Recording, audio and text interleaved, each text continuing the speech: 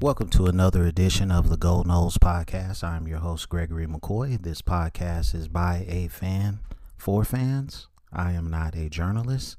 I am not a reporter. I am not an insider. I do not work for a website. The majority of my content comes from me, in my opinion. Other information comes from the internet. Today is March 22nd, 2020.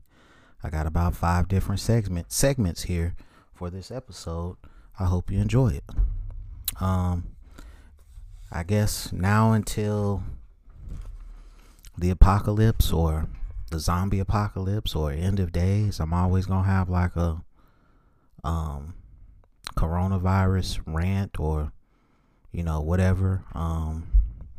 Where I live has been pretty cordial. Everybody being respectful. There's toilet tissue. I'm not gonna say it's business as usual, but it's about as close as you can get to normal, given the circumstances. Everybody's freaking out, so I don't know what the future holds. I'm just saying, do your research on how to beat flu viruses. That's what I would recommend. And just do some home remedies. See if that stuff will work. That's what I recommend. Because everybody's not going to be able to get into a hospital. So just get on the internet, do some research on home remedies for flu viruses. And, hope and pray that it works. Because everybody's not going to, if this thing really hits rock bottom like they saying it's going to hit like a tsunami, everybody's not going to be able to go to the hospital. So you got to make do with what you got. So, that's pretty much it. I hope we come out of this on the other side bigger and better. I hope there's no more loss of life. And that's pretty much it. Let's get into this Florida State stuff. Jamal Reynolds, defensive end, Florida State. He played from 97 to 2000. And 2000, actually the actual title for this segment is Jamal Reynolds One Hit Wonder. And he basically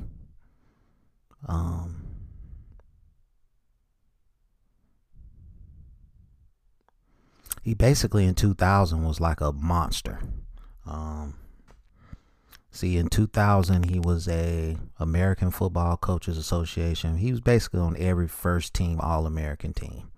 Basically, I don't want to read them all off, but he was on every All-American, first team All-American team you can think of. 6'4", 254. He's from Aiken, South Carolina. I can read his bio. Native of Aiken, South Carolina, Jamal Reynolds came to Florida State in 1997 and earned a starting spot at the coveted defensive end position as a junior in 1999. The season was magical for Florida State as the Seminoles became the first team ever to go wire to wire as AP's number 1 team, giving Florida State its second national championship. Reynolds had 3 sacks on Virginia Tech quarterback Michael Vick in the Sugar Bowl. He earned second team All ACC honors over the season. It's crazy that he was second team ACC, but he was on all these first team All-Americans.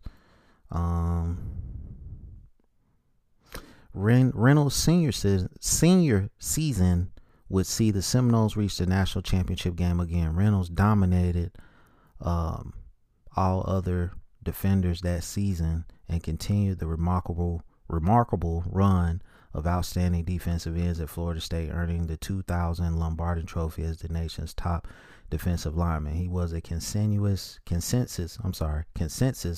All-American and finalist for both the Bednarik and the Football News Defensive Player of the Year. He had 12 sacks, 15 tackles for a loss, forced 4 fumbles, and had 3 safeties in the 2000 season alone. Reynolds' Hall of Fame career at Florida State included 23.5 quarterback sacks, which ranked him 4th on Florida State's all-time list. He totaled 33 tackles for a loss, 170 career tackles, and he was selected by the Green Bay Packers with the 10th pick in the first round of the NFL draft. So, I still say he was a one-hit wonder because he didn't really do. Did he really do anything in that championship game against Oklahoma? Because it's not showing the stats here. Let's see. He had 5 total tackles. He had a half a sack. So he really didn't do anything in that game. And I mean, that was it. He was a good player for 2 seasons.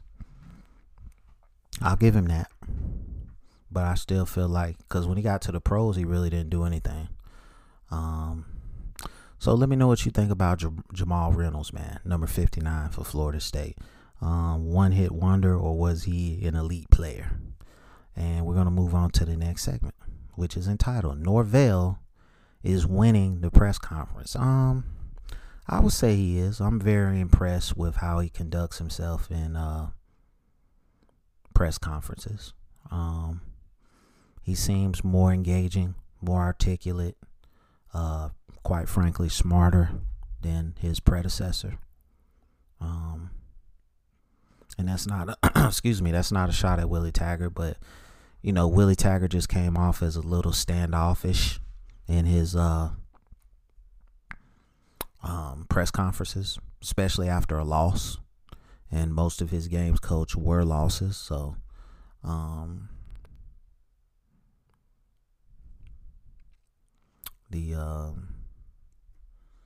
don't really know what to say, man. I just hope all the confidence and the energy and everything that he's given in the press conference can translate to the field.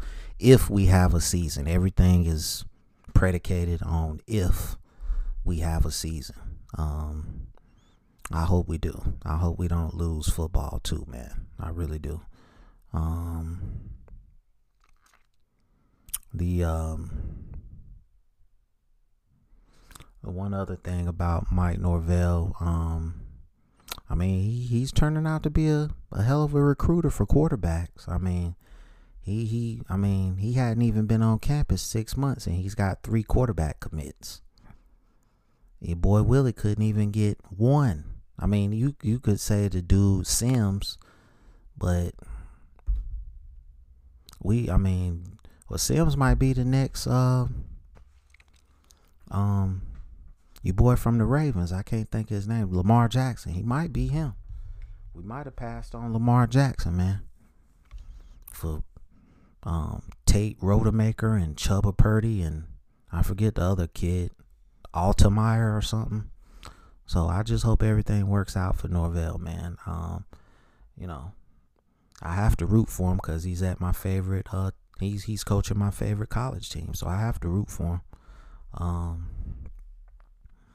So let me know what you think about this segment. Norvell is winning the press conference. Next segment is entitled Daylight Savings Time Sucks.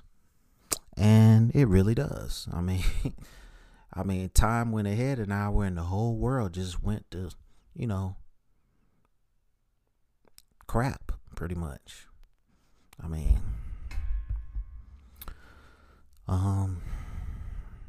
I don't like to spring forward or fall back. I just say leave it as it is and be done with it. I don't even see why it's necessary. It's just totally unnecessary. Because if you work like night shift, it totally messes you up. You wouldn't think 1 hour would mess you up like that, but it does. And at one point I thought spring forward was in April. And I thought it was. I don't even keep track of it. Every year I just somehow catch it where, somebody says, don't forget to set your watch back or set your watch forward and all that stuff. And when we fall back, football season is usually over, the regular season. And then I think it is. I could be way off base with that. I think it is, but I could be wrong. At any rate, I wish if Trump could do anything positive for me, I wish he would just do away with daylight savings time. And let me know what you think about that segment, man. Next segment is entitled, Will Willie Taggart ever be a Power 5 coach again? It depends. If he goes down there and follows the Lane Kiffin model and he does what Lane Kiffin did, I think he'll get another job. I think it'll be like in the Pac-12 though.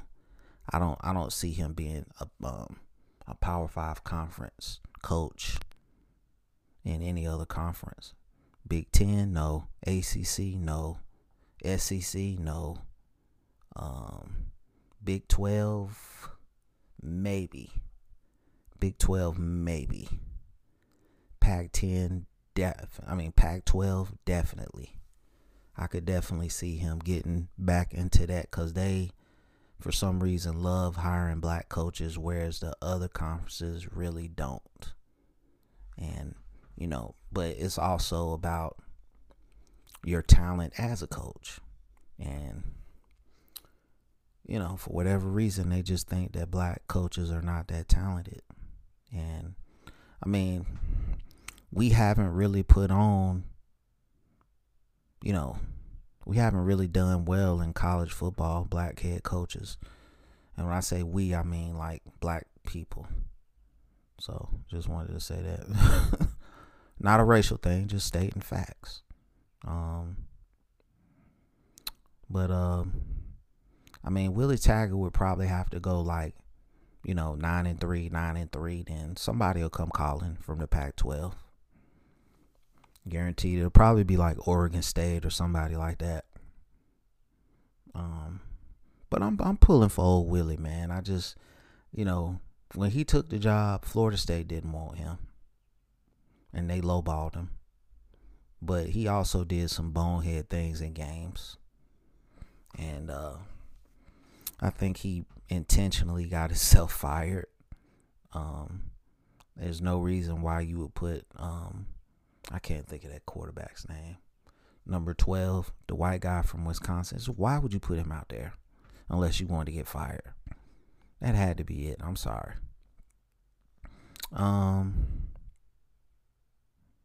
So let me know what you think about old Willie, man. Will he be a Power 5 coach again? And next segment is entitled, When to Stay and When to Go. College football head coach.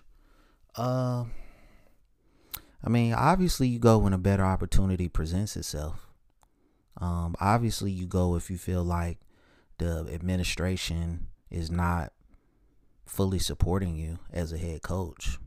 Obviously you stay if you're in a talent-rich area and your boosters are boosting and, putting the bags out there. And,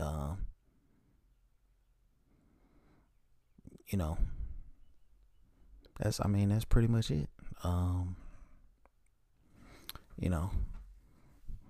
To see, a famous coach once said, he who gets the best players usually wins. And that was Bobby Bowden. So, the only program that I can really say that has done it big time without big time talent is Boise State. They consistently get 3 stars and they just, they're always, winning. So,